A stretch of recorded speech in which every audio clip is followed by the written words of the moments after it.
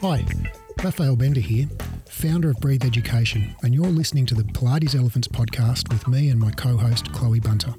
There are many things that are awesome about the Pilates industry. However, many of the practices we take for granted are out of date or just plain pseudoscientific. These are the elephants in the room in Pilates, and we're here to talk about them openly and honestly, and with a fair few F-bombs thrown in. This show is about debunking the myths and giving you science-based tools to become a better, happier, and more fearless teacher. If you've been enjoying the show and you want to give back, give us a 5-star rating and write us a glowing review on Apple Podcast app. That'll help other instructors find the show and let us know we're making a difference. Today, Chloe and I are joined by exercise physiologist and pain researcher Brendan Mowat.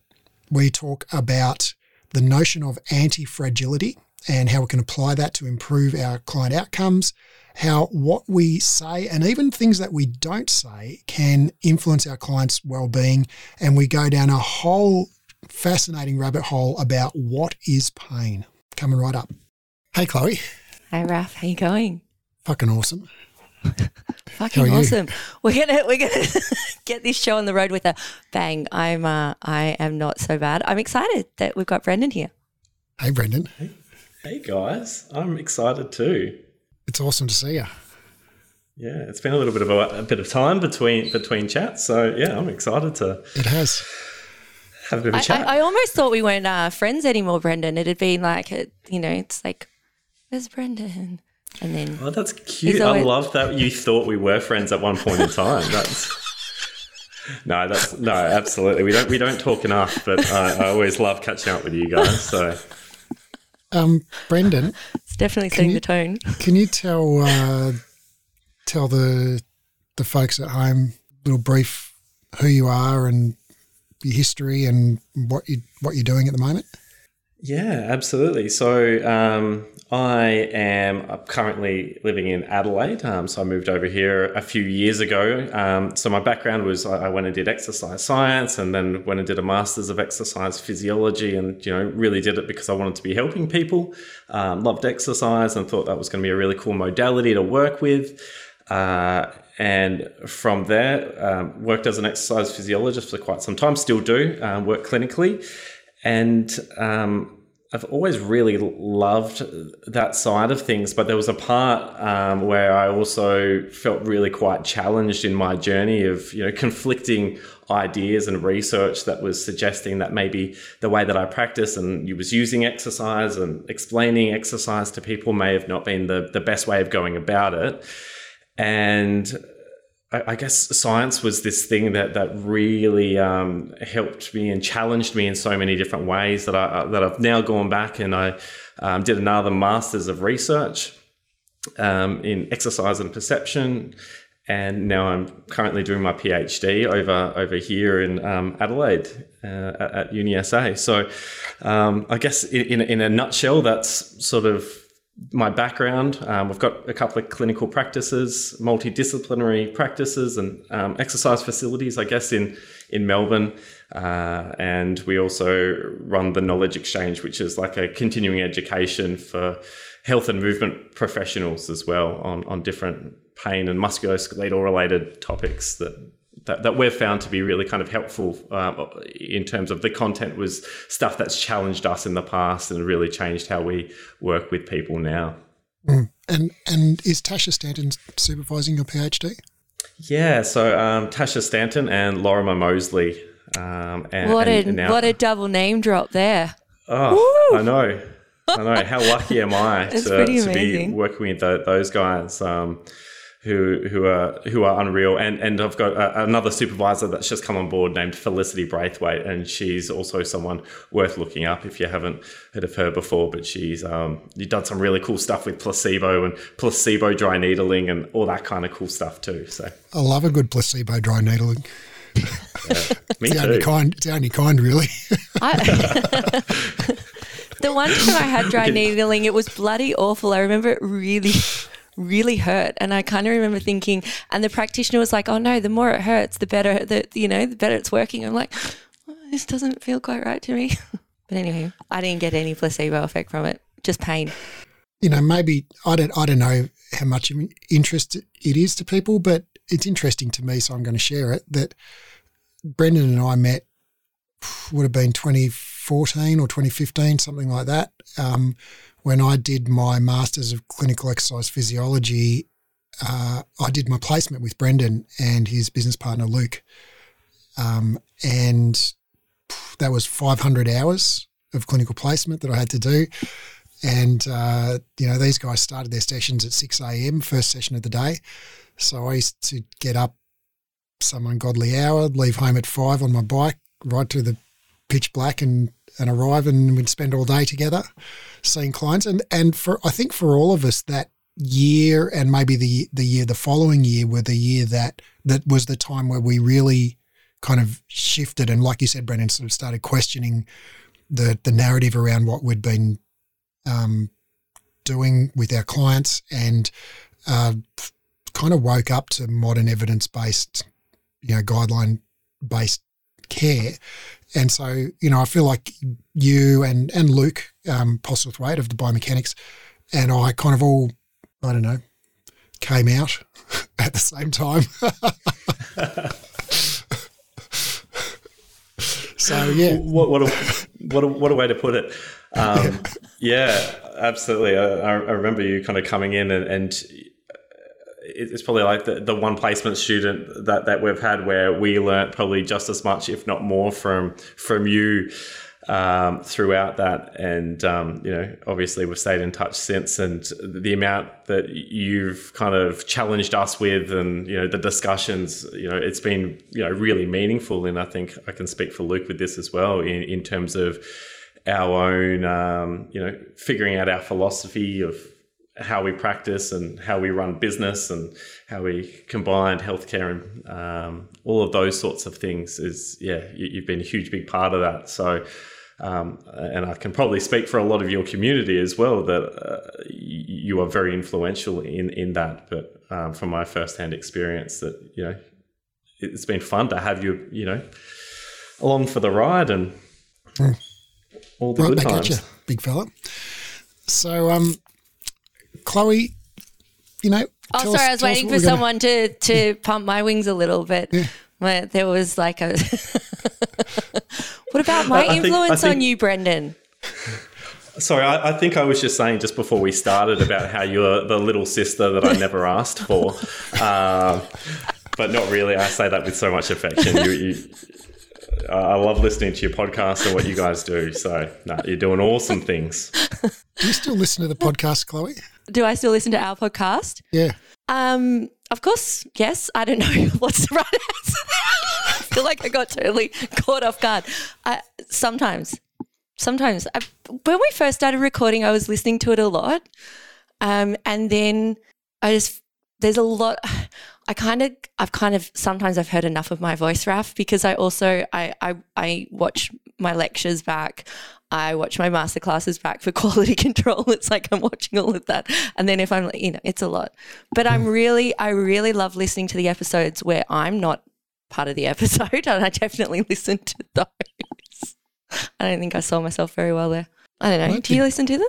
Yeah, I'm the same. I listened to them when we first started, because we're kind of working out our audio quality and our, I was trying to figure out if I said too much or anything like that. But after a while, I just kind of got to the point where I couldn't face it. I was like, no, I can't listen to another one. I'd be interested.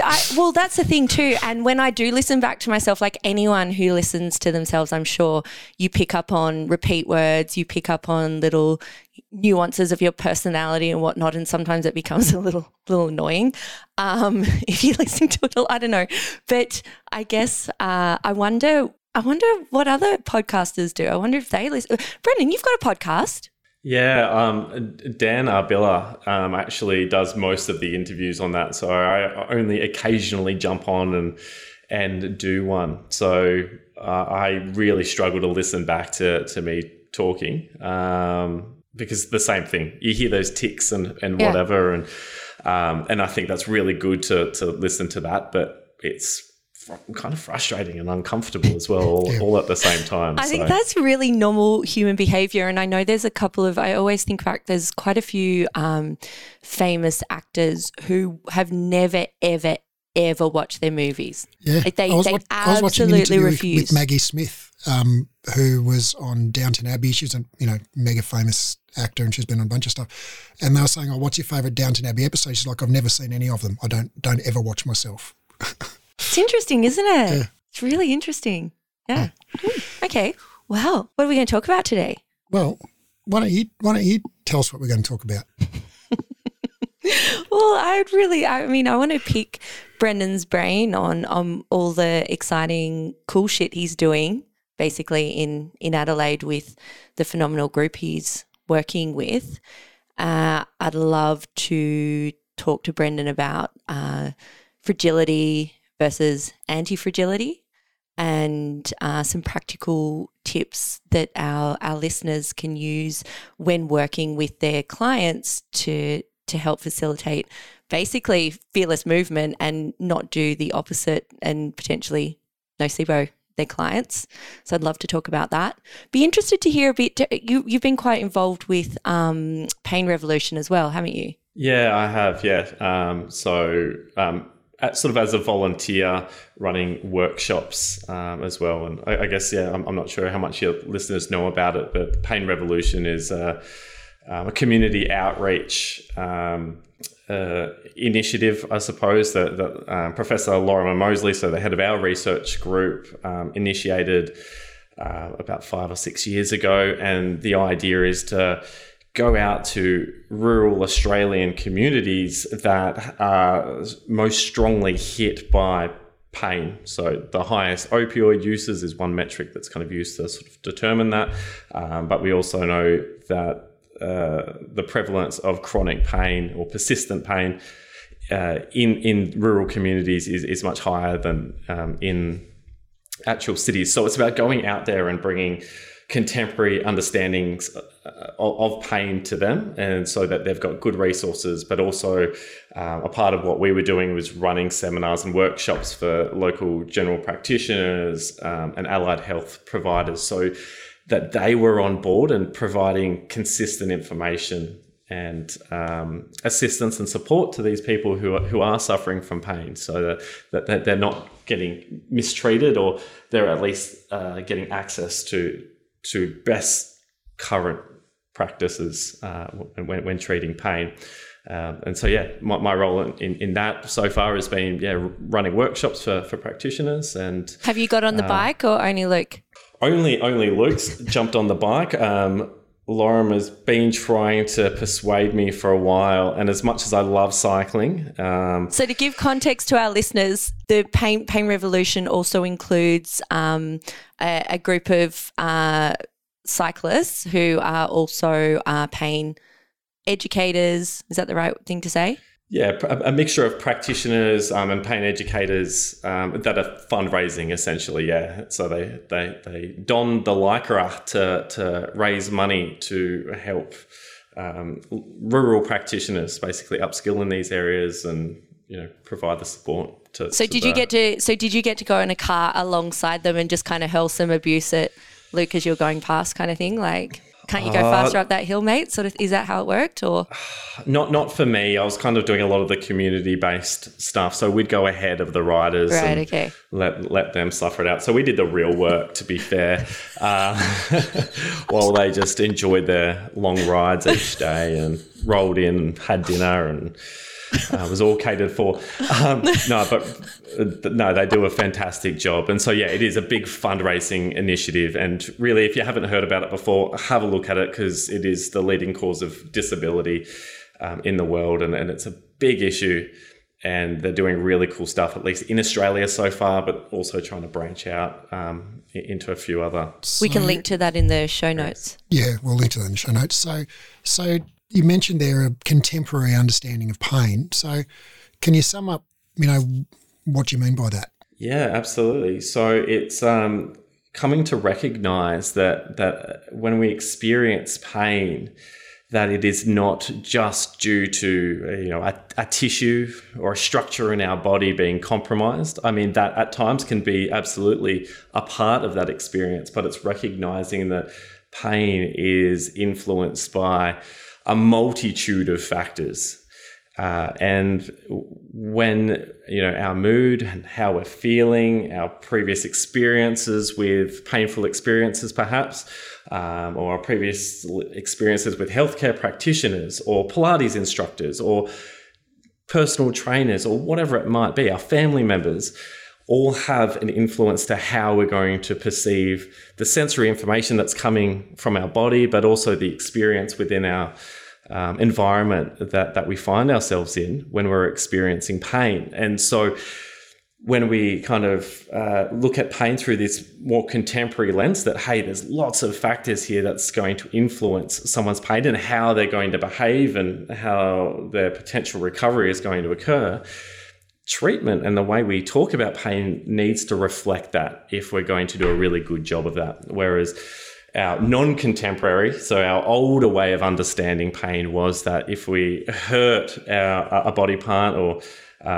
we experience pain in our leg, for example, then we go, all right, it's because I've got a tear in my hamstring. And then until that tear in my hamstring is repaired or fixed by someone or whatever, that pain's going to persist. And that way, treatment, obviously, to reflect that needed to be really focused on that one tissue. It kind of ignored all of the other complexity that was going on. And if that person's pain continued to persist beyond normal healing times of that tissue, then we were kind of lost to, what do we do with this individual? It's like, oh, maybe they haven't healed correctly, or maybe they need surgery now. And so we just step up the type of treatment to fix that tissue. And I think that the broad data now suggests that when we do that, people start falling through those cracks at an alarming rate, and they're not getting the care and treatment or help and assistance that they need to be able to actually recover from what is quite a complex experience. So this is the shift from a biomechanical or a biomedical model of thinking about pain to what's called the biopsychosocial model, and the biomedical model, or the in our neck of the woods, because we're not really medical, the biomechanical model of pain basically says pain is an indicator of some kind of damage in the body somewhere. There's wear and tear, there's an injury, there's something grinding or crushing or pressing or squeezing or whatever where it shouldn't be. And so if you're hurt, that's because there's a problem in the spot that you're perceiving the pain in. Whereas the biopsychosocial model says that we have inputs from our nervous system that might say there's pressure or there's vibration or there's temperature or there's chemical changes going on in a body part. There might be inflammation or whatever it might be.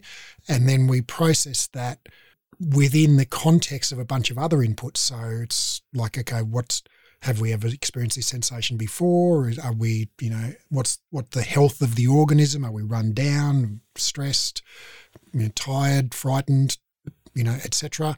And then the brain, outside of our conscious awareness, comes to a decision about whether that input is, represents danger, represents a threat, and if so, motivates us to do something about it by causing us to experience pain. Absolutely. So it's just so many more factors to it than just that one thing in, our biomechanics.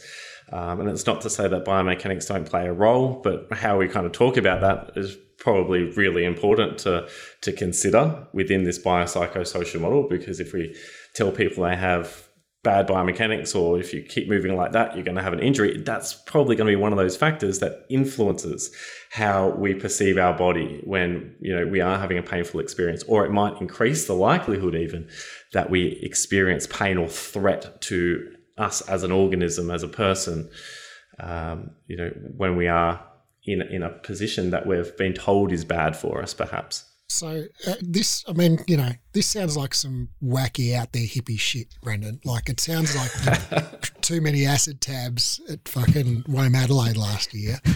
And, where are you coming up with this? Is that what you've been up to, Brendan, in Adelaide? Is this why I did you go love to Woke Adelaide so much? Adelaide, but there was no acid tabs. There was no acid tabs. And not just because we had to wear masks. It was just one of those things that just didn't happen. So, I mean, it's not like the World Health Organization endorses this view or anything, is it? Like, is this just kind of some left field stuff that you and Lorimer have cooked up somewhere? Or? That's it. You know what? And I think that's what I found really difficult about, these ideas early on, when we were so drawn into that biomechanical or biomedical model for the way we treated and talked about things, was it seems so airy-fairy. It's like, how could someone's environment influence their pain or their experience and how they behave? Or how could how they think or a thought, that's nonsense. What wishy-washy concepts. And and that's the thing, is there is so much compelling data now, and absolutely guideline care. And when we talk about guidelines, obviously, I've heard you speak about this quite a lot, Raf. This is not just someone's opinion. This is vast amounts of data and research being evaluated to go, all right, what do we understand? From all of this information. And we've got great data to suggest, absolutely, social factors and our environment can absolutely have very, very meaningful impacts on someone's trajectory. The way they think and their thoughts and ideas, what they're told, what they're exposed to, are going to have really meaningful effects. And our biology has really meaningful effects. But I guess the broader sense of it as well is you cannot separate these three things. As soon as you separate the social from the psycho or the bio, you cease to exist as a human being. So if we take away your environment, you're in space. You've got nothing around you. There's no situation where that exists. But when you are in, let's say you have a surprise party thrown for you, walking into that surprise party, the biology that occurs is phenomenally complex. There is a cascade of things going on. There's obviously thoughts as well, but those thoughts, they're just biological, physiological processes that are occurring. So, when you think something, your biology is absolutely affected by that. When you're in a positive environment, your biology is absolutely affected by that. If you're in a negative environment, once again, your biology is affected by that. They're so intertwined. And, the guidelines and the research really reflect how important understanding that principle is when we are working with human beings in just movement, everyday things, not even in the context of pain, but very much as well in the context of pain and treating human beings. I'm going to put you on the spot here and, throw it back at me if you're not familiar with it. But I'm betting you are familiar with Lorimer's study from early 2000s, I think, with the famous arm blowing up CRPS study, where they basically had people with arm pain, they're strapped into a jig on a table. And can you talk us through how, just because you said our thoughts affect our biology, right? So when we talk about this biopsychosocial model of pain and how you feel about your experience affects your pain, man, it's like, that sounds like some woo-woo fucking bullshit, It's like, what, is it psychological? Am I just imagining it? Am I making it up? Is it some hippie fucking shit? No, this is actual. No offense to hippies. This is hard biology, right? I'm a Steiner kid, Raph. Come on, man. Feeling a bit thrown under the bus here, thrown under the rainbow crocheted bus. And I think we've all been there, Chloe. I went and lived with because of the era that we grew up in, I lived with my mum in a fucking ashram in Bangalore. Did you? Yes. That is amazing. Yeah, so it was the 70s, man. What are you going to do? Yeah, it's true. It's true. I was such a little hippie kid. So been there, done that, got the fucking pixie dust to prove it. But, I'm over it now. So this notion of the biopsychosocial approach, like you say, Brendan, it can be kind of nebulous. It can sound kind of airy-fairy, but in all seriousness, like you say, the biology, the psychology, which just means our thoughts and emotions, and the social aspect, which is our environment, the social mores, the zeitgeist, the relationships that we have with people, all of that they're not three separate things. They're truly not even intertwined. They're three components of a whole person. So can you talk us through Lorimer's freaking brilliant arm experiment?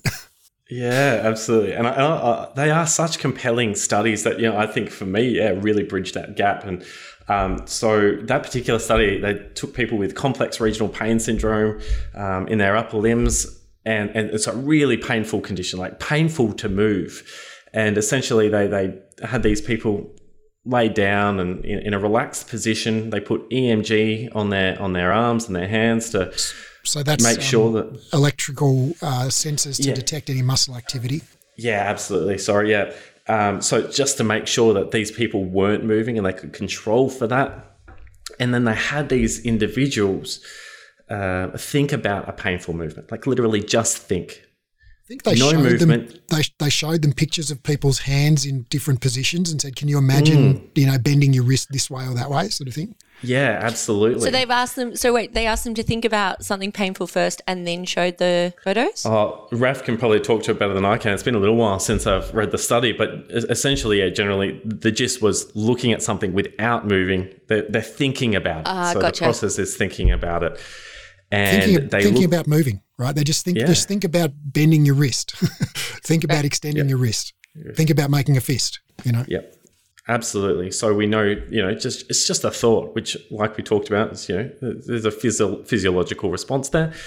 And they looked at the amount of sort of inflammation as basically a proxy of that was circumference of, I think, the thumb or one of the fingers. I can't remember. Raf, you might remember.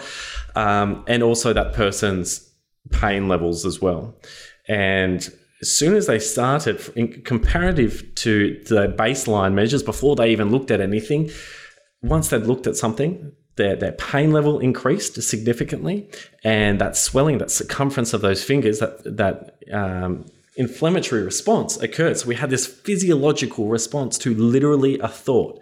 That physiological response was happening in the periphery. And I think, how cool is that? That a thought can have such a profound effect at protecting us in such a peripheral level. It's not just that let's just change our behavior based on that thought. It is no, we're going to have this neuroimmune cascade of events occurring that start to protect us, make sure we've got what we need to help protect our body on even a cellular level. And I just love that study. And everybody listening to this will have had an experience of thoughts changing their physiology. If you'd imagine your favorite food, right, you start to salivate and you get hungry, right? Well, that's physiology changing as a result of you thinking something.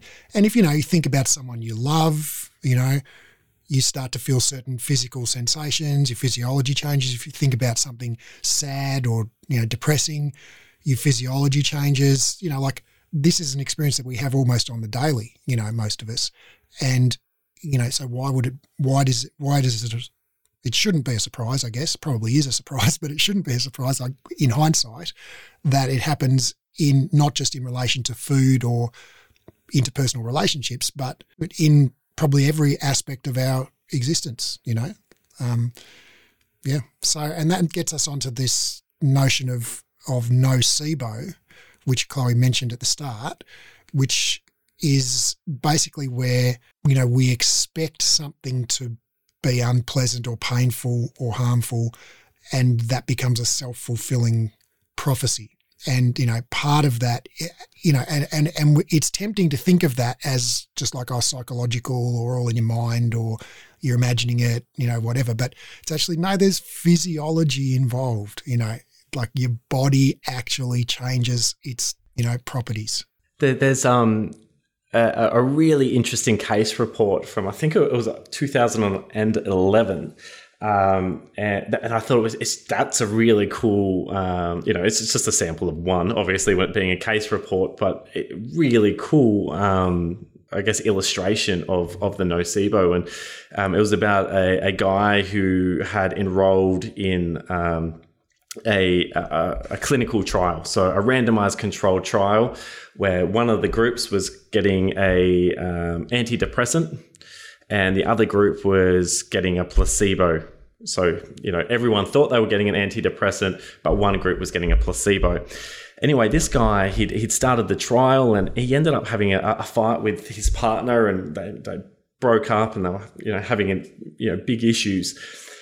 And he decided that he would take all of his prescribed trial medications, all of the antidepressants, and just try and overdose. He's just like, I've had enough. I'm just taking them. Took him. And then the report from the emergency department was essentially this gentleman walked in and said, help me. I've taken all of my medication, all of my antidepressants. Help me. And then collapsed. So actually went unconscious. His blood pressure had dropped. They, obviously rushed him through and whatever. And they had the bottle. And so they were like, oh, okay, well, let's get in contact with the researcher here and find out. And the researcher went and looked him up and said, oh, wait, does he actually have the drug, or does he have the placebo drug? Turned out he had been prescribed the placebo. Wow. But the meaning that he had subscribed to those pills had a proper physiological response. So there was a behavior to go and seek help based on what he thought the meaning of taking those pills were, but also his physiology changed in expectation, in meaning from taking those as well. So a drop in blood pressure, drop in, his vitals across the board. And it wasn't until the lead researcher came in and said, hey, look, I've just checked. What you've done is taken the placebos. You're assigned to the placebo group. You're going to be okay. And then within minutes, all of his vitals returned back to baseline and normal, and he was completely fine and safe. And I think that just really talks to what a nocebo is, the amount of meaning that we assign to something that may not have an actual active ingredient within it. And that active ingredient could be the thing that we think is the reason why an exercise works, perhaps, or whatever else that happens in our world. And a placebo, of course, is just a pretend, it's basically just a sugar pill or whatever that has no active ingredient at all.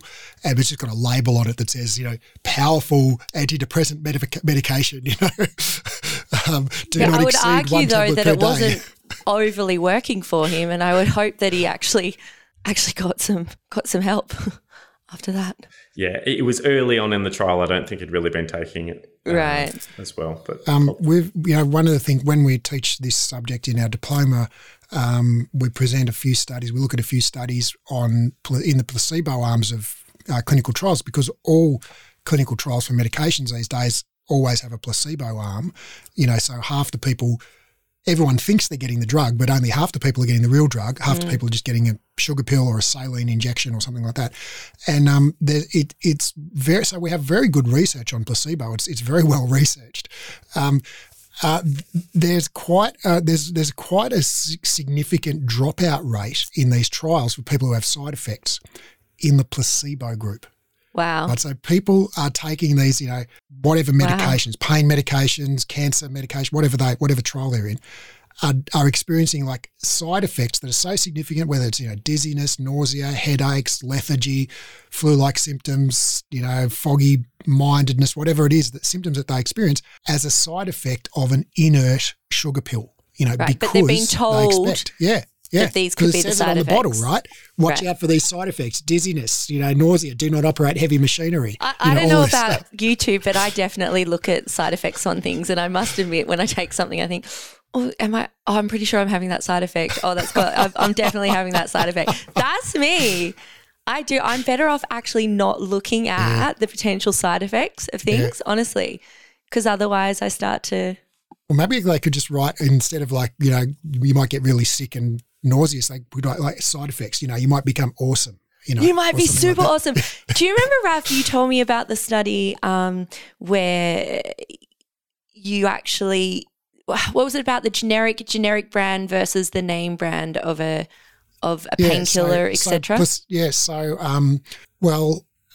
we know that placebo is a real thing. It's a real effect. It's well documented, and it's a component of every, treatment, right? So even treatments that are the drug, people taking the actual drug, there's some component of their benefit that they get is because they expect to get benefit. And then there's also a component that's due to the actual pharmacological action of the molecule.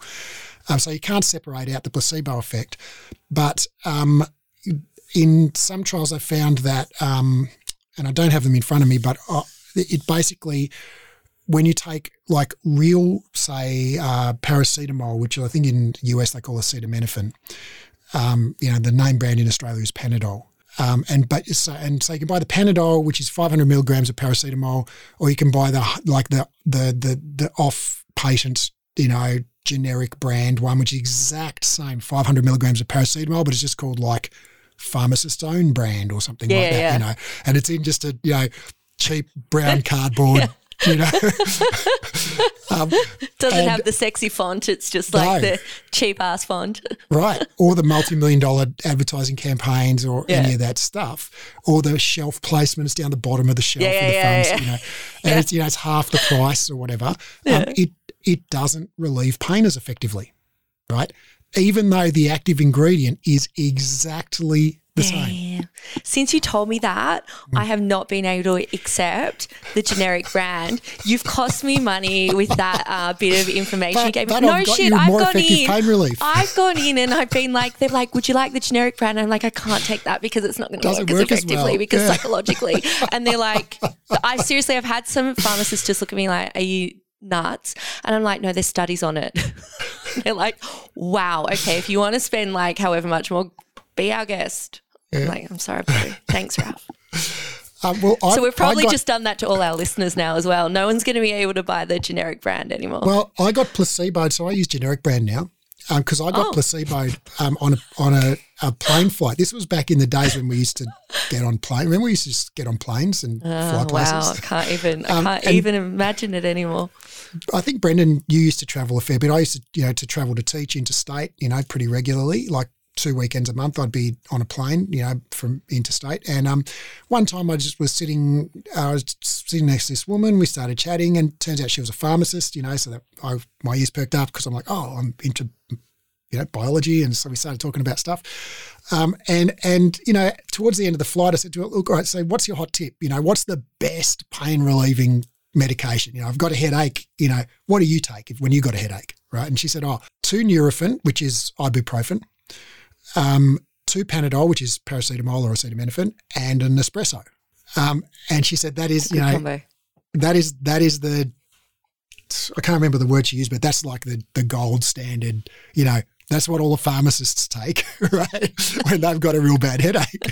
And I'm like, okay, duly noted. And so, ever since then, anytime very rarely I have a headache or whatever, but a toothache or whatever, I just like, bam, 2 home brand ibuprofen, 2 home brand paracetamol and an espresso, feel better straight away, even before there's any chance for me to digest any of that stuff. Real better.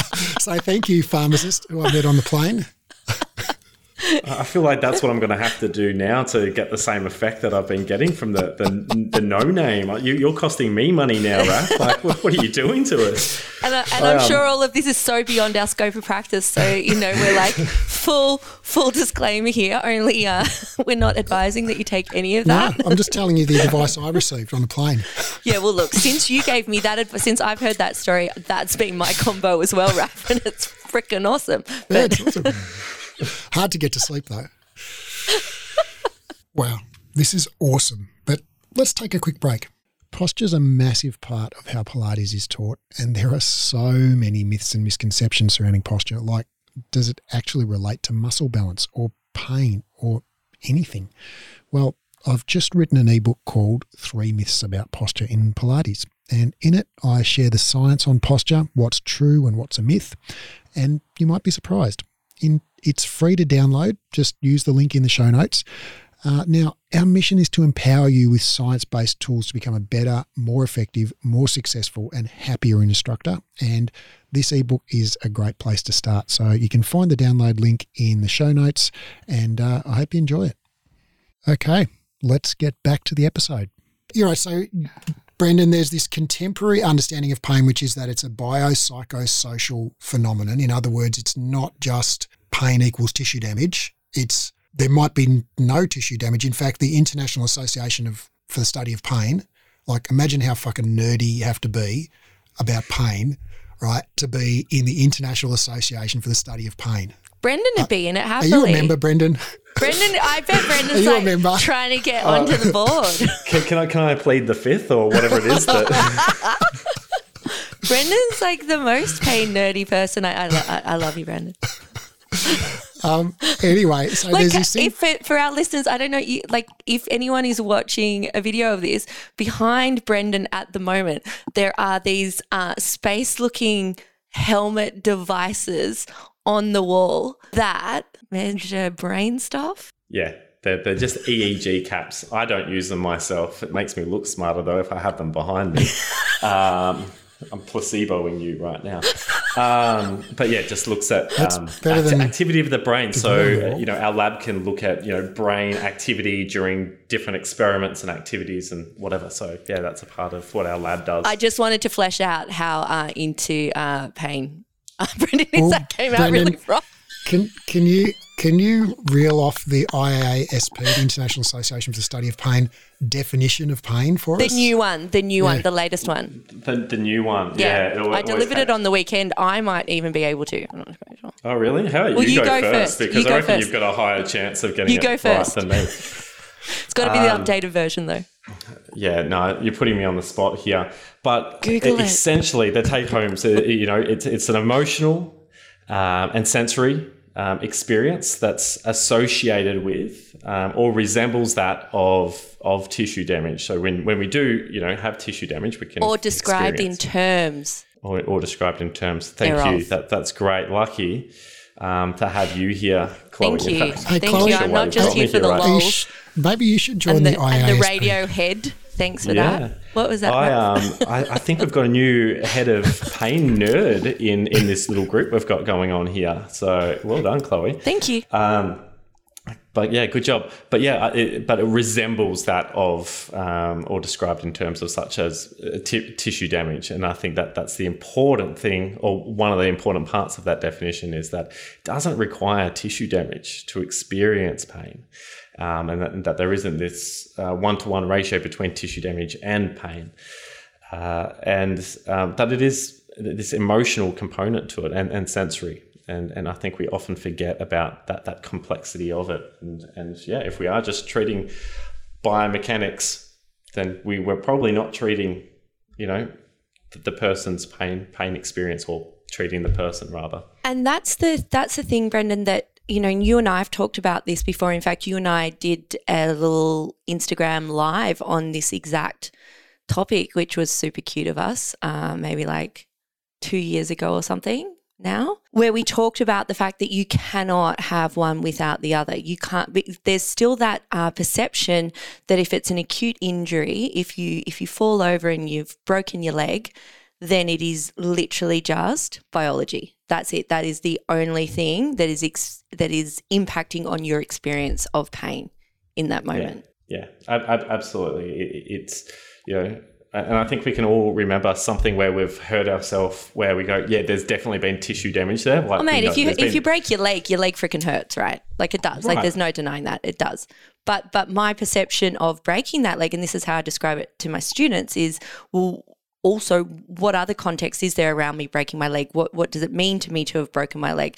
Is breaking my leg meaning now I can't work? I've got no one to look after me, or, I've got no income coming in, or have I broken my leg and that's okay. I've got sick pay, and I've got, loved ones who are going to make me soup and look after me, and all, like it's all going to kind of go into am I doing an okay job of this? Yeah, no, absolutely. And I think when we think about those thoughts that you're bringing up there, Chloe, are, they're really important elements of, how is this person going to behave, or how are we going to behave in our rehabilitation to get back to the things we want to be doing?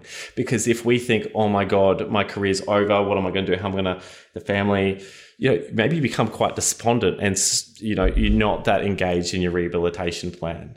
So if we, from a healthcare perspective, are kind of acknowledging that and trying to gauge how this person is thinking about their situation, their issue, then it's going to come up with a lot of meaningful information that becomes tangible in how do we help support this person to having a really positive recovery with healthy beliefs around their body and their environment, and return to their lifestyle. And if we just ignore that, like as if they're not important, then we start telling them that they've failed rehab and all of these other nasty things that I think is really quite unfair, especially if we've not taken the time to treat them as a person. We've just treated their tissue. And we see this a lot, and our listeners who are working with clients in a clinical setting, etc., would see this a lot when the client comes in with the scan that reads like a page long of all these scary words. And I think, Brendan, the most recent one I spoke to you about was my dad, who went in and they were concerned that he might have a break in his arm, and they went in and, so they scanned. They should have just been looking for that, and instead they gave him this like kind of 2-page report. My dad's 67. He's got some general, changes in there that most, people as they age would have. He's a very fit, healthy, strong man who works out like 3 times a day, genuinely. And he got that report, and literally he read that report and he went, oh, my elbow's fucked. It's fucked. You wouldn't believe all the things that are wrong with it, Chloe. And I said, okay, I said, I'm going to, and this is probably fed into the Therapeutic Alliance. I said, I'm going to get Brendan to look at this. I said, Brendan works with some of the top pain researchers in the world, Dad. And Dad's like, okay, yep, get Brendan, send it to Brendan. And I know I sent it to you, Raf, too. And Brendan, your advice to Dad being like, this is a shit report. There was no need for them to tell you all of this and all of that. Actually, Dad went, oh, it's just normal stuff, isn't it? It's just like I've got, it's just normal stuff that happens as you age. I need to crack on. And the next thing I know, I get a call from him kind of like a week or 2 later, because I told him, he needs to do gradual building back up, etc. Probably rested a bit. There was potentially a little break in there, etc. And he goes, Chloe, I listened to your advice. I just did 10 planks on it today, just 10 instead of my normal. And I went, okay, Dad, we might need to not do 10 planks on it just yet. Give the tissue time to heal. But it was that change in perception from catastrophizing and being basically noceboed with all this unnecessary, scary shit. So de-threatening, I think that's a really important thing when we're thinking about pain, and then we're thinking about, will someone be despondent to what's going on to them, and it's like, oh, fuck it, my elbow's fucked now, it's not going to get better. I'm older, so there's absolutely no chance it's going to get better, etc. As opposed to, right, okay, sure, yeah, there is some tissue damage here. We can calm it down, build it back up. It will heal. You are resilient. You are adaptable. Right. And how can we, and I think that then segues beautifully into talking about the idea of human beings being anti-fragile. I'd love to hear about that. I love it. Nice segue. Thank you. Seamless, I thought. Yeah. So it's a really nice concept, I think, this anti-fragility, which is kind of the opposite of fragility. Nicholas Taleb Nassim, I think, is the author's name, who wrote the book Anti-Fragile. And it's the idea is, a lot of our society, when we're talking about in the context of human bodies and recovery and exposure to our environments, that, we talk about our bodies as being fragile, that we kind of wear out. So phrases and metaphors like wear and tear and, the body like a machine, I think are really common in our society. And they kind of resemble a more of a fragile idea. It's like if you do too many. I'm thinking, along the lines of McGill and Locke here. I should never have said his name on air, and I'm thinking bit of Andrew Locke there. I'm thinking about the repeated the classic that they love to hold on to, that the repeated flexion. Or the repeated flexion under load, and you are ultimately going to wear your discs out and you're going to have an injury, as opposed to build up your tissue capacity to that movement pattern and that load, right? Yeah, absolutely. And I think it's important that we put out the caveat, there is a point where tissue, has a finite capacity as well. So we can go through that and break down tissue that can occur.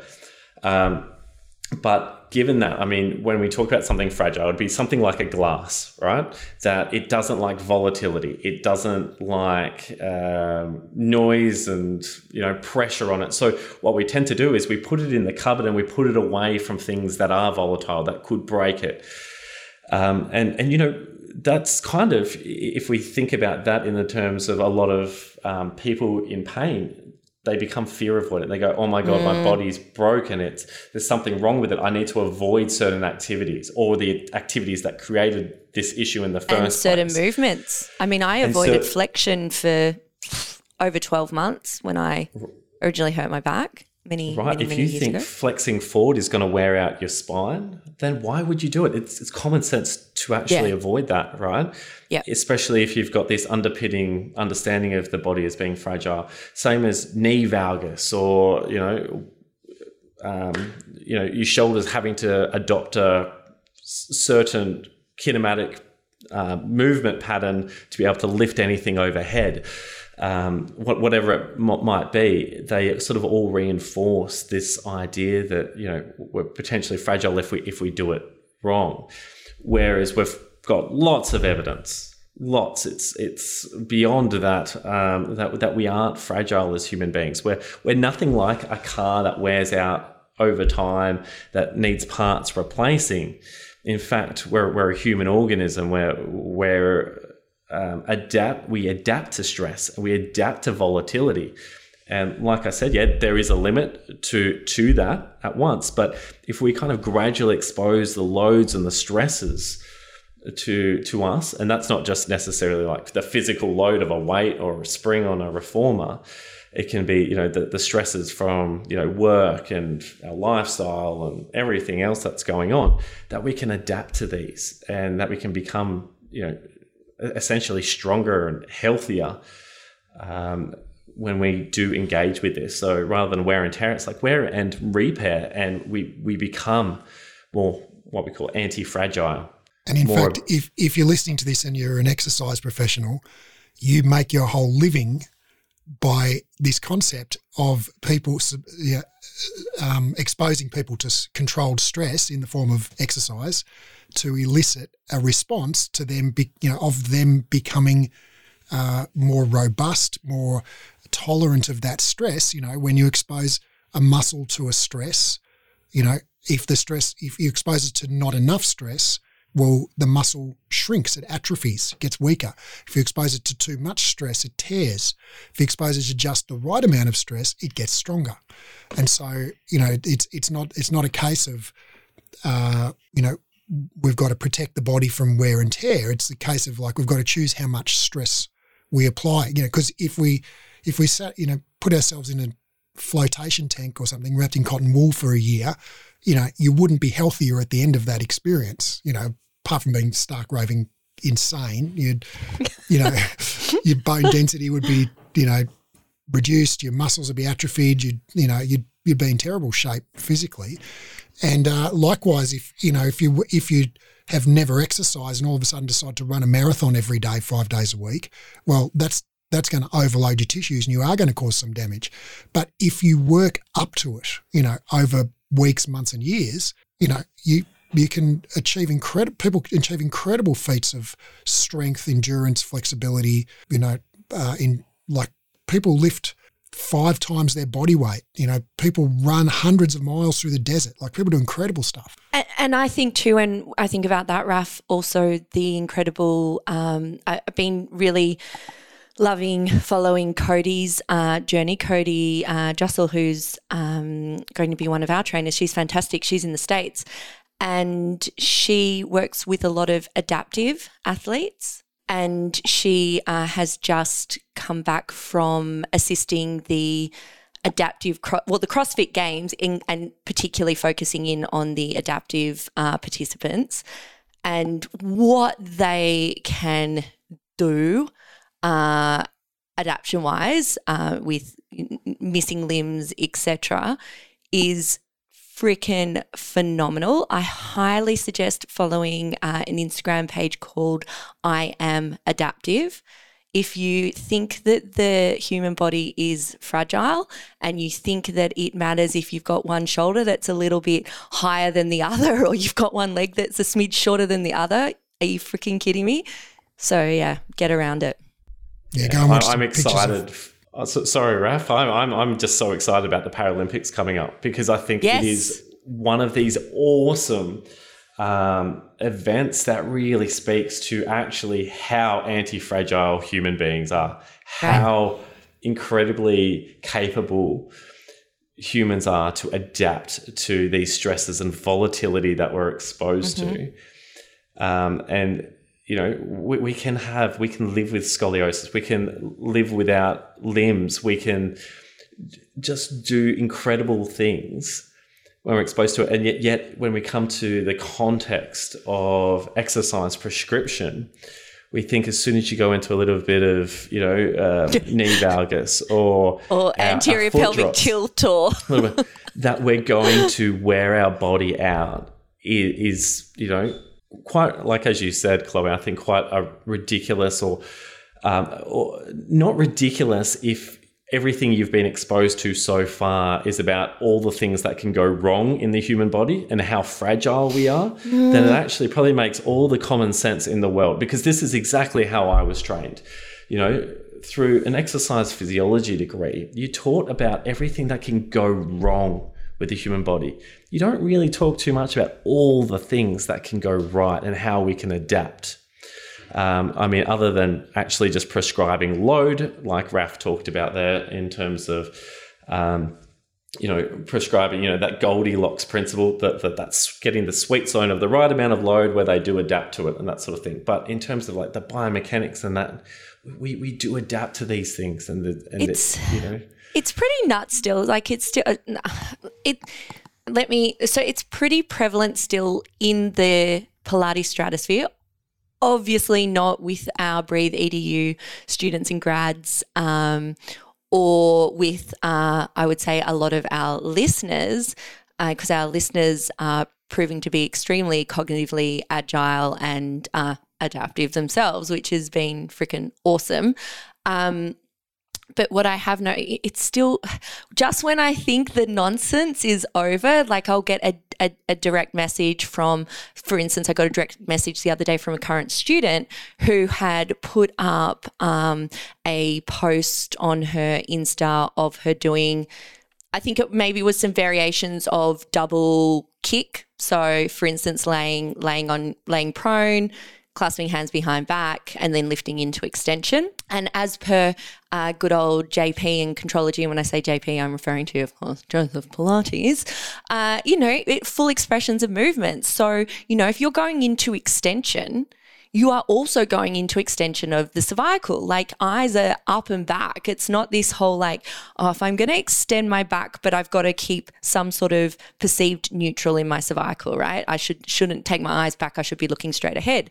And quite a prominent Pilates instructor, and by prominent I mean very large following, slid into her DMs and said, "Oh, just because I'm a bit of a stickler for alignment, I just wanted to give you a tip.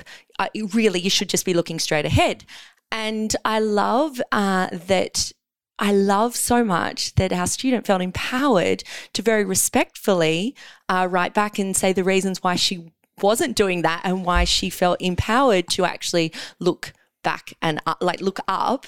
And then it was so awesome. She sent me a screenshot of that and said, did I answer this right? And I'm like, oh my God, I've never been prouder. Yes. That's great, Chloe. But it's like, who thinks, do you know what I mean? Like, seriously, what sort of fucking damage? I'm sorry, but what damage am I going to do by bloody looking behind me as opposed to straight ahead? No, but seriously, there's no load, there's no... But we have these kind of paradoxical, views, like we talked about it in an episode ages ago, good and bad muscles. It's like good and bad body parts to move, right? So it's like, who wants more hip mobility? Me. Who wants more? Flex the shit out of your abs, that's fine. But so it's great to flex your hip, but it's not good to flex your spine. It's great to extend your hip, but it's not great to extend your neck. So we have these kind of paradoxical, if we extend our hips, that's good. If we extend our necks, that's bad. It's like, and why is that? And there's this rule that I imagine what this lady that you was referring to was, that I heard when I was a kid, figuratively in Pilates, that the cervical spine should follow the line of the thoracic spine, right? Well, we know from research that the thoracic spine only has about 10 degrees of movement from full flexion to full extension. So it's like, but your cervical spine's got fucking 90 degrees, more than 90 degrees. Right. So what are we doing? Are we wanting to restrict the movement of our cervical? It's just so they can't. So people like that come at it with feeling like it's coming from an anatomical, biomechanical knowledge, but it's actually not. That's the thing. What is it that Greg Lehman says, Raf? The biomechanics. The biomechanics invalidates the biomechanics. Yeah. But so talk to us about, Brendan, about this idea of anti-fragility, because I think we have it in some body parts, right? So I'm pretty sure just about everybody in the fitness world, regardless of whether they're whatever their profession is or whatever their bent is, pretty much everyone would agree that if you want to get a stronger biceps, you've got to put load through your biceps. I don't think we'd find that's very controversial.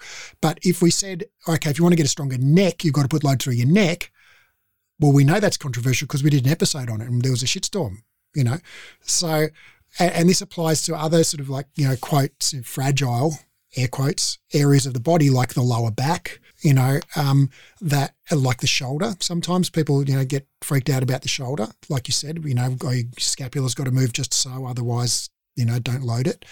And whereas, we've got no problems on day one of someone's, first exercise class from being sedentary for 10 years, smashing the shit out of their abs, no problem. That's good, right? But we don't use that word. We don't use that approach with someone's neck or their low back or their like, it's just crazy paradox to me. Can you riddle with that for me? Well, I mean, it is fascinating, isn't it? Because like one of the things like we'll often talk about it in some of our courses is, especially in the lower back course, how, we've got this underlying assumption that there's this wrong way to move our back or wrong way to move our neck or move our shoulder. However, it's like, all right, so show me how you move your elbow wrong, right? And then you get these people in the class trying to extend and flex their elbow, trying to figure out actually what's the right and wrong way to do this. They go, all right, now do it with your knee. And then they're trying to flex and extend their knee, trying to figure out what's the right and wrong way to do that. And then, all right, show me the ankle. Come on, we've got to figure out one of these. But when we come to like the back, and probably the back more than any other area, is like there is this real right and wrong way that we need to move this. And so, and it goes, all right, so where does this come from? Because, if there's a right and wrong way to do the back, but, most of these other joints seem, there isn't a right or wrong way. There's no rule book here. Where does that come from? What's the research actually show? Is there an increase in risk if we move it one way over the other? And that's where it becomes really fascinating is, if we're talking efficiency and injury prevention, and we look at the literature behind that, it's like, well, actually, it starts to fall apart a little bit. So if we create a rule around something and it doesn't actually decrease the likelihood of injury or improve efficiency, then what is it doing? It's creating a constraint. And if we create a constraint that alters the way that person can engage in their environment and the things they can interact with or do, then we've inadvertently created a disability for that individual without even realizing it.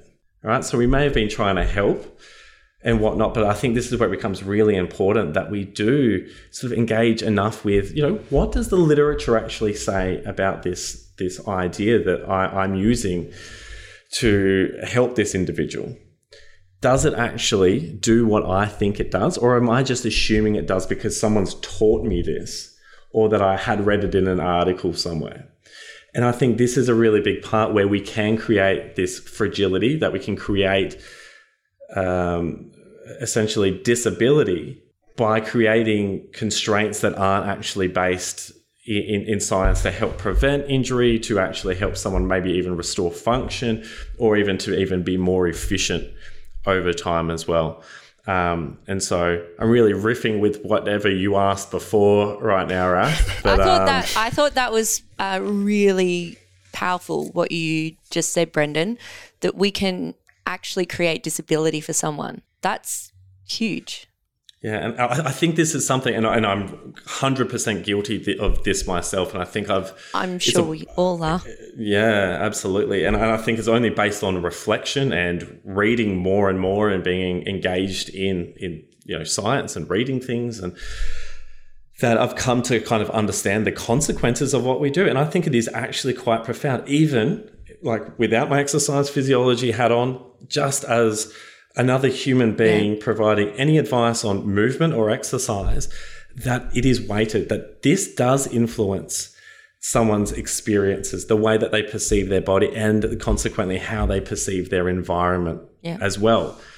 And so it's really about checking ourselves. Where does this information come from? This cue that I'm using, is this actually something that is helpful for someone to move more, to engage more in their environment, to do the things in their world and their life that they find valuable, that they see meaning in? And if it doesn't, when we check that, then maybe we've got to find ways of how do we remove that narrative, that cue, or even that type of exercise from our vocabulary or skill set. I've told this, I think I've told this story before, but reflecting back on my first training as a Pilates instructor, and which was Stott, and when we had to do all the plumb line tests and the painstaking, like you actually had to find faults with the alignment of the human being in front of you. Like that was kind of part of it. Like, yeah. So you had to search for it. And if you weren't finding air quotes faults, do you know what I mean? You weren't going to pass. And I remember a really good friend of mine came up from Sydney. I was in Melbourne and I said, I need some help. I'm, studying for my tests, my exams. And I said, can I do a postural assessment on you? And I basically, wrote down 50 million things that, were quote unquote out of alignment. Yeah. And no joke, Brendan, when I was leaving, so at my going away in Sydney late last year, she was there and she goes, hey, Chloe, remember when I came and saw you in Sydney, when I still remember back to when you were first starting to be a Pilates instructor, remember all those things you found that were wrong with me? You never actually fixed them. Like we never got around to fixing them. And so she's gone. So that was like 8-9 years ago. And all this time she's carried around this belief that she has all of these things out of alignment. And apparently I told her that would then lead to back pain and God knows what else, right? And she's gone for all those years now thinking that. And I just sat there mortified. And you, as a person, as a trainer, you were trying to help her. And I think that's what's really important to remember, that you weren't trying to be a bad person. At the same time, it's like you were doing the best with the knowledge you had at that point in time to help that individual. As was I when I've had exactly the same sort of story. So where does the response, like I'm riffing a little bit now and I'm trying to think about it more, because we're thinking about, okay, well, yeah, that's right. Like Raphael Bender was my educator and Stott was the syllabus, and I was told this is the way of the world, and I wanted to be, a good student and learn it, and I thought that was the truth, and it was coming to me from a trusted source, right? It was a trusted source. So the responsibility of elevating health literacy and et cetera, and it's got to lie with the educators, right? At some point, like, do you know what I mean? Like, because I'm thinking, I'm sitting here right now and I'm thinking about, okay, we know at Breathe Education and what you're doing at the Knowledge Exchange, et cetera, we all know we've elevated, right? And we are presenting to our best knowledge the most current, up-to-date and clinical guidelines, et cetera, current best practice to not freak people out, get people moving fearlessly, et cetera, yeah? But we are not the norm. Breathe Education is not the norm. I would love it to be the norm, but we simply aren't the norm. We'd be out of a job if we were the norm. Everyone would be doing it. But at the same time, so it's like, but we don't want to, but the ultimate goal is, I don't want people going around thinking that they're, ultimately doomed to fucking back pain because they've got an anterior pelvic tilt, right? And I've said that to someone before. So how do we stop this nonsense? Well, I think there are two answers I'd like to chip in with, and then whatever you want to add, Brendan. But I think, well, how do we stop it? I think we're doing it, right? We're having public conversations about it. We're educating people. We're sharing, there are copious citations in the show notes of all of our episodes, so we're not just making shit up. We're referring to current, recent, high-quality science. So that's, we're doing it, I think. And, if people want to know more and get more educated, they can come and do a training with us.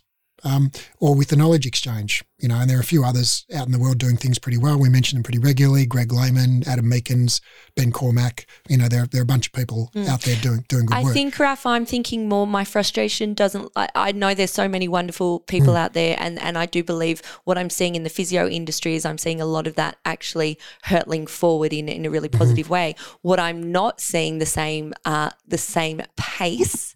Is in the Pilates stratosphere. Oh yeah, and personal training. I think at a play, and if we look at I would agree with personal training. They're stuck in the 1980s still. Exercise physiology. We still have these things. Yeah. And then we've still got low back pain as the leading disability. Yeah. Worldwide. Opioid come prescription on, epidemic. People. Catch the fuck up. I think absolutely I agree with you, Chloe. The responsibility, squarely lies with the educators to update their fucking shit and correct. Teach something that is in line with present national and international guidelines. It's not that this is what we're talking about today is not fucking cutting edge. Like with this biopsychosocial approach to pain has been enshrined in the Australian national guidelines since 2005. This is 3/4 of a fucking almost like 15 years. This is old. Not cutting edge Louis science. Gifford was pioneering it. Wasn't that back in the 1990s? Yeah. But so all right, yes. So absolutely, educators, get your shit together, please. But here's the thing: if you're a consumer of education, if you're an instructor out there and you're looking for ongoing education, whether you're a Pilates instructor, a physio, or personal trainer or whatever, and don't even get me started on yoga, but what I see when I look around a lot of educators is they are advertising on the packet. It says science-based, right? It says, we use modern science. Right. And then you look under the hood and it's like, oh yeah, this. We also cover alignment protocols and we cover posture types and we cover cross slings and we cover bullshit. Cutting edge stuff from the 1940s and 50s, right, about this, based on a biomedical model of, pain equals tissue damage and posture equals muscle balance and we can correct posture, blah, blah, blah, blah, blah, blah. And actually, yes, that was good science, literally 3/4 of a century ago. But, now it's well and truly outdated. It's well and truly debunked. It's not best practice by any stretch of the imagination. So how can people as consumers, when they look on the packet, we're saying our education's science-based, the knowledge education is saying we're science-based, and then, XYZ training school who's teaching fucking postural analysis, Reiki and fucking chakra alignment is also saying our education is science-based. And so how's a relatively uneducated consumer, who's not a scientist, to tell the difference? Well, I would say, key things that you need to look for and you need to ask your educator are, is your curriculum in line with current national guidelines, right? If they stare at you like they don't know what the fuck you're talking about, that's all the answer you need, right? And secondly, could you send me some examples of citations, research papers that you refer to in the course, and you should be looking for research papers that are what's called systematic reviews or meta-analyses. Okay, so these are reviews of the whole totality of the literature in an area, and they should be 5 years old or younger, right? So something in the last 5 years that is a systematic review or meta-analysis, and it should also be in line with current guidelines. So if you pull out one study from 1963 or something with 12 participants in it that found posture analysis was, useful or whatever, that's not science-based, right? What you need is a 2020 meta-analysis looking at the totality of the literature over the last 60 years and summing up, okay, what's everything science knows about this summed up in one paragraph. What do you got, Brendan? I love it, mate. I could listen to you all day. It was just reminding me of, I think Lars Ave Marie put a little snippet up of, I think he's an Irish comedian, the other day. And I saw that. Lars is not an Irish comedian. He's a Danish comedian. Oh, Lars is. And it was titled, or the snippet of this guy's stand-up was titled, "Science Doesn't Know Everything." And he's going on about it. It's like, and I hate it when people say, well, you know what? Science doesn't know everything. And his response to that was, yeah, I know. Science wouldn't exist if it thought it knew everything. Like the whole idea of science is about asking questions and filling them in the gaps. Just because there's still gaps about things we don't know doesn't mean that you can go and just fill in those gaps with whatever fairy tale you want, right? And I just thought it was just so well communicated of like, actually the purpose of science is to really figure out, what is the closest understanding of reality can we get? So what we are doing reflects reality and starts to take out all of as much of the bias as we can and all the perceptual inferences that our brains, do that are so flawed in so many ways. I mean, they're incredible, don't get me wrong, but we are so flawed in many ways, and science can really show us, all right, what actually explains what we're seeing. And if we're not using that and we're just relying on our own clinical experience, what we see happen when we, prescribe an exercise and someone feels better, the reason why they're feeling better is probably not for the reason that you think it is.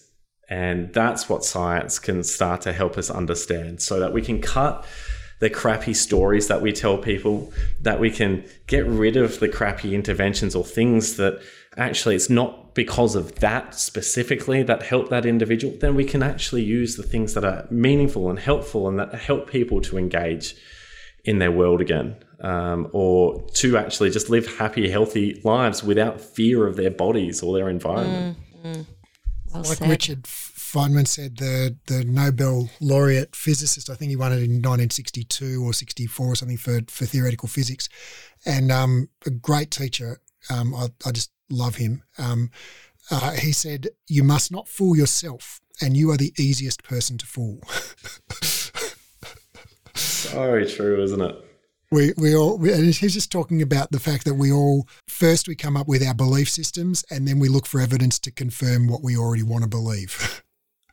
That's just how human, you, me, Chloe, everybody listening to this, everybody behaves this way, and it's basically it's built into our genetics that we do this. It's kind of hardwired into how our brains work.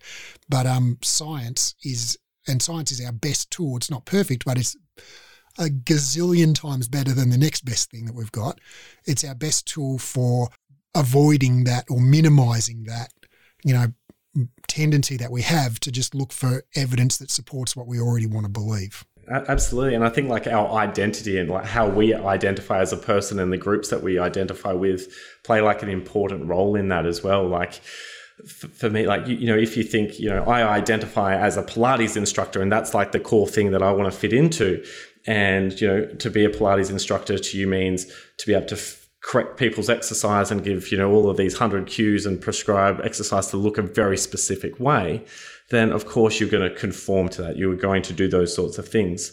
But if you shift your identity to, actually, I want to identify as someone that helps someone move as freely and as fearlessly as they possibly can, all right, with the best quality information that I can expose myself, then you're going to behave in a way that reflects that. That means that you can be flexible in updating your understanding of something, that you can say, oh, you know what I was doing last week?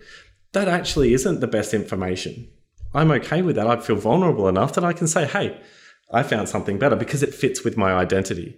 It's like, so I'm going to do this behavior now.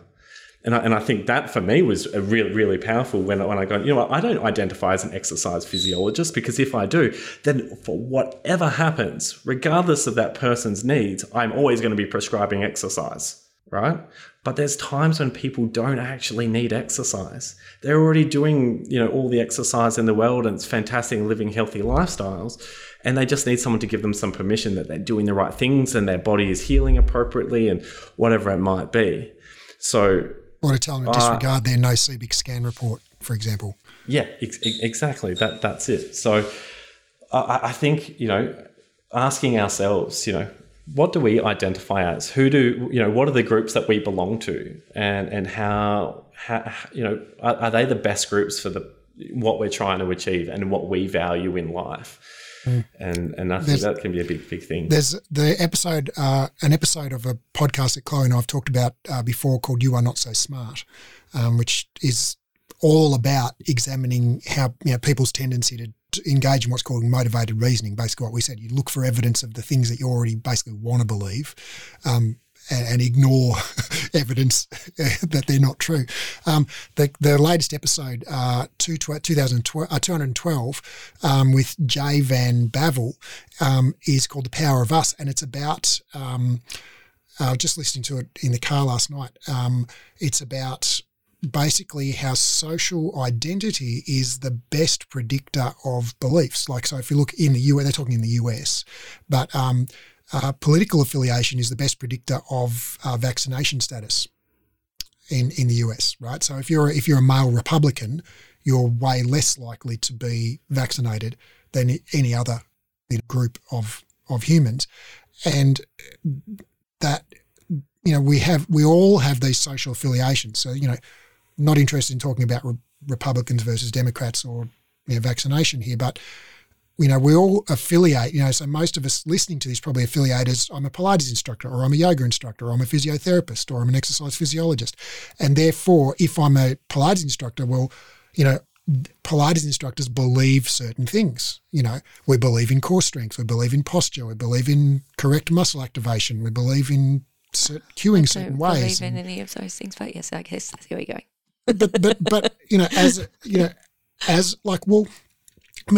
When I was just, first becoming a Pilates instructor, and I don't know if this is still a thing for young Pilates instructors because I don't personally perceive it, but maybe it's still totally out there and I just don't notice it anymore. But I felt I had to dress in a certain way. It was all about Lululemons and having a certain look and, I don't know if that's still a thing. It probably is, but I don't give a shit about it anymore. I just wear whatever the fuck I want. But back in the day, I felt like I needed to fit in and fit a certain image, and I think, that is, and I didn't perceive that as like, I feel a pressure. It was just like, that's what I did. I aspired to it. Right. And just like, when I was a musician in my 20s, I wore a certain type of clothing. I wore, loose fitting Hawaiian shirts, unbuttoned, and did you cut off denim jeans and, unshaven and all that. Like, that's what you wear when you're a musician in Byron Bay. Yeah, I've got some photos. I've got a photo of me playing bass at the Byron Bay Music Festival, or circa 1999 or something like that. We need this photo. Yeah, this is the stuff for the show notes now. Yeah. We need this photo. This photo must be in the show notes. Can you put photos in show notes? Yeah, I'll link to it. Okay, yay. So, like if I'd gone on stage at the Byron Bay Music Festival wearing a suit and tie, right, that everyone would have looked at me like I'm some kind of weirdo, right? But I was in cut-off army shorts and no shirt, so I was like, yeah, I fit right in because that's what everyone else was wearing, And so it's the same with beliefs, right? So, you know, as yoga instructors, as exercise physiologists, whatever, we inherit certain belief systems.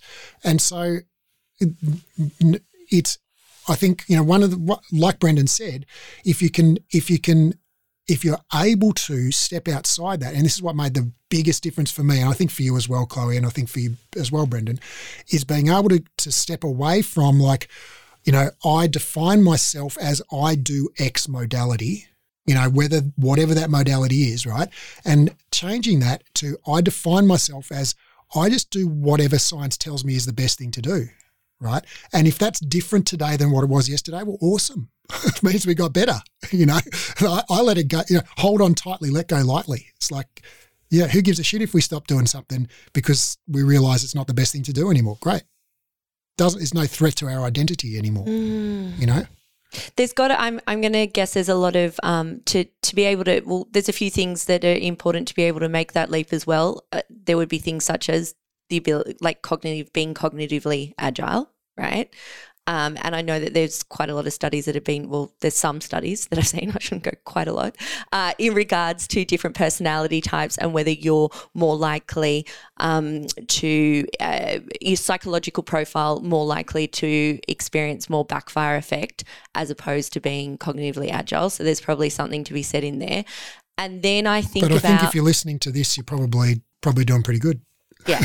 And then I think about, you know, well, personally, I don't remember having any difficulty going to doing the next thing that was best practice. But I also know that was because you as my educator, Raf, I literally believe I think my critical skills have developed and I would now question things more so. But before, I think I really, thought about critical thinking. Exactly. So now I'm more likely to actually question and query and, you know, but historically, basically, if you say to me, hey, Chloe, this is the way, this is the new thing, this is how we're doing, I'm like, okay, cool, I'm on board, let's go. I trust you. So I guess, you know, we might be seeing certain schools of thought being held back because – But you shouldn't trust me. But see, I'm saying – but I've developed since then. I do still – you know, I trust you, but I would also question things if trust me, but you should expect me to bring evidence. You know, you shouldn't just expect me to say, hey, everyone, we're not doing biopsychosocial anymore. Right. We're now doing this new thing. You'd be like, okay, that's interesting. Where's the research? Yeah. So I'm guessing, you know, people that – I'm just looking at my hands are going purple. It's quite cool here in Melbourne today. But yeah, I don't know. Yeah, it's interesting. Well, I just see, you know, there's the McGill crew or there's the Stott crew or there's this crew, and they're just so, you know, they're emotionally tied to it. They're to a particular narrative. Yeah. Yeah. Anywho, I think I'm starting to just get a little bit tired of it. Getting tired of it. It just sometimes feels never ending, you know, the Pilates police showing up with their fucking bullshit alignment protocol and the body as fragile, and it's just like, fuck me, it's 2021.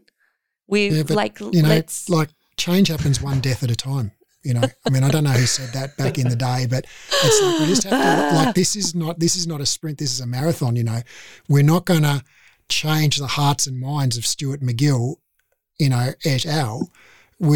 As the older generation retire, and I've actually got a lot of respect for Stuart McGill. He's, you know, and I include some of his research in my lectures that I deliver. You know, I disagree with him fairly profoundly on the spinal flexion being dangerous and his concepts of pain. But you know, he's a very smart guy, and he's done some amazing research. But yeah, for people who had, you know, died in the wool, you know, stuck in a particular narrative, like we and no one else are going to influence them. But yeah, eventually they'll grow old and retire, and the new generation will come out. And there's copious research that, you know, in physiotherapy, admittedly, but basically that younger generation of better educated, more effective practitioners, more likely to give guideline-based care, more up with biopsychosocial, you know, practice. Like basically the less experienced you are, it seems the more up to date you are, and that's good, right? Because those people are the future of the industry. And that's right? what I'm seeing. That's what I'm seeing in our students and our grads that are going out there and that would have, been quite sort of, I guess, green around the ears, so to speak. And they're out there and they're changing lives with current best practice and fearless movement, and it's incredible to see. Brendan, anything you want to add to, some great words of wisdom to, cause our listeners to become instantly enlightened? I don't think I've got the ability to do that. But I was just thinking, as you were both speaking then, just of sort of one last thought. I was running a webinar a few weeks ago, and I'd recorded myself on a reformer doing an exercise, and I purposefully made it look as ugly and as uncomfortable as possible. Lots of knee valgus. Oh, you did that? Yeah, and so not your normal graceful. He asked me if I would do it. Cat-like, kind of execution. Exactly. No. That's it. So I did it myself, Chloe, and it was looked like Bambi on a reformer. But essentially, what I had the participants do was, like, I played that video and I said, "How does that make you feel? Watching me do that movement with all this knee valgus, my ankle dropping in, my hips dropping, etc. How does that make you feel? Just write down a couple of adjectives of what you feel." And the words were things like horrified, "Oh, that must hurt, I feel pain in my own knees," things like that. Wow. When just watching that. Wonder if they got inflammation. I wonder if they got inflammation. Absolutely. we should have strapped them up, immobilized them, and then we kind of delivered the course content and whatnot. And we kind of came back to this as a bit of a reflection task. And I said, it's really interesting how you felt those things, and that your behavior to correct those were, because we also asked that, was, to cue them to push their knee out, to lift their hips, to engage their arches, things like that. That essentially for me, I was actually quite comfortable. Like, it felt like a bit of a weird way to do that particular movement because I'd done it before and now I was doing it differently. But it wasn't painful. It wasn't, any worry in my mind whatsoever that I was going to do any damage or whatever. I was like, oh yeah, this is just a different way of doing it. But based on the way that they felt, not how I felt, but based on the way they felt, they were then behaving in a way to fix me, to align with their internal model of the world, what they perceive to be correct. Now, if what they perceive to be correct isn't actually based in science to be more helpful, more efficient, or reduce my injury of risk, all it is getting me to be more like them. All right? It's transferring their fear from them to you. Exactly. So there's this transference that occurs, I think, without us even knowing it.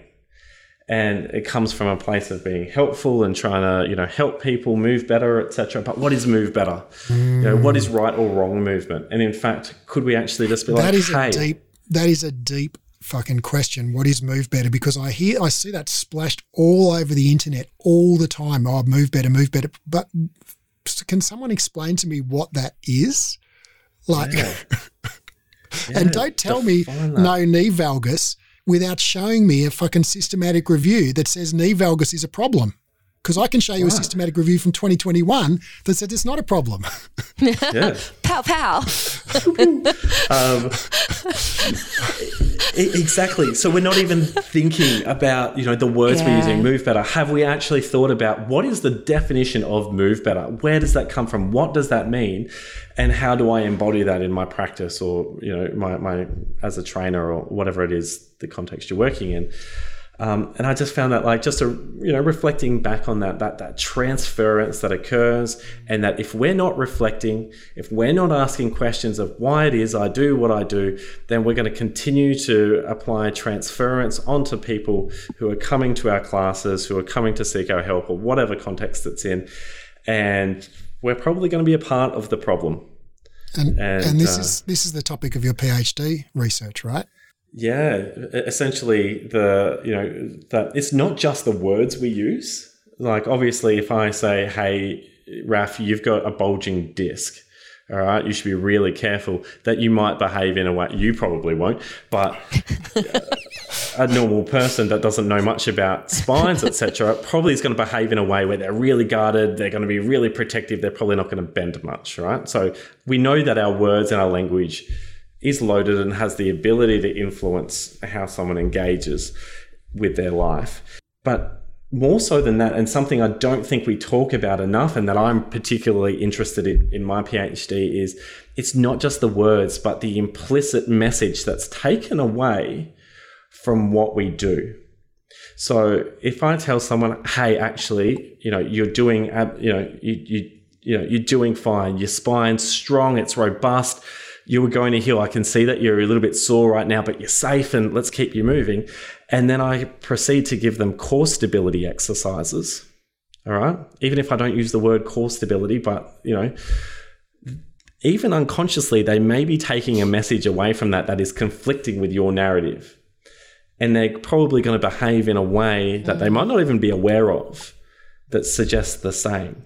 And it might even mean that, let's say 6 months down the track, that they'd recovered from their back pain. Now that back pain comes back. What do they do? Well, that individual actually gave me a very specific exercise that I had to do in a very specific dosage last time. And yeah, it got me out of my issue, what was going on. So I better go back and see them. Right. And that's not necessarily a bad thing, but it may lead to unnecessary healthcare utilization rather than leading to someone feel like, actually, no, my body can heal by itself and it'll adapt. I just got to figure out what can I tolerate right now and start to re-engage with things and, have the healthy lifestyles that we can teach people, that we can help people with those behaviors when they are faced with something difficult. But at the moment, I think we try and take on all the things and have that fixing mindset where we've got to fix everything in some way, shape or form. So yeah, essentially I'm really interested in not just the explicit message, that we give someone, the verbal part, etc., but actually what we do, how we behave when we prescribe an exercise, when we, do whatever we do, in whatever context we do. Because it's not here just in a physiotherapy clinic or an exercise physiology clinic. I think this happens in personal training and Pilates contexts. And, that's a really powerful place, a very powerful environment to help instill people's confidence in their bodies and having an underpinning philosophy that they do have this anti-fragile organism within them. Yeah. What a great place to leave it, Brendan. Chloe, you guys are both awesome. You're awesome too, Raf.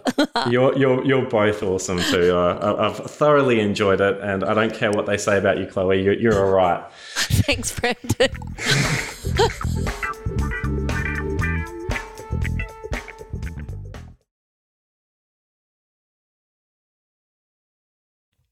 Hey, imagine this. When you meet a new client, you know exactly what to do. You're confident because you already have a plan that's so powerful and versatile that you can use it with any client. Big clients, small clients, clients with pain in weird body parts, clients with diagnoses ending in itis, osis, or opathy, clients with neurogenic pain, whatever that is. Well, actually, neuro just means nerve and genic means produced by. So neurogenic pain is just pain that is produced by nerves. Anyway, clients with balance issues, clients with pain in any body part or in many body parts, all with this one weird trick. No, I'm just joking. There is no one weird trick, of course, that's going to solve everybody's problems. But if you come and study with us in our Diploma of Clinical Pilates, you will genuinely learn how to help people with all of those issues that I mentioned, plus many more. You'll learn a deep understanding of how the human body works and of modern pain science and evidence-based best practice. And you'll learn how to apply that knowledge to genuinely help people with their musculoskeletal issues. This is a 1-year in-depth program. I would love to have you in the program. It's 100% online. No travel required at all. You can do it totally from your lounge room. If you're interested, I'd love to have you. Come and join us. Click on the link in the show notes, and I look forward to seeing you in class. Go on, click on the link.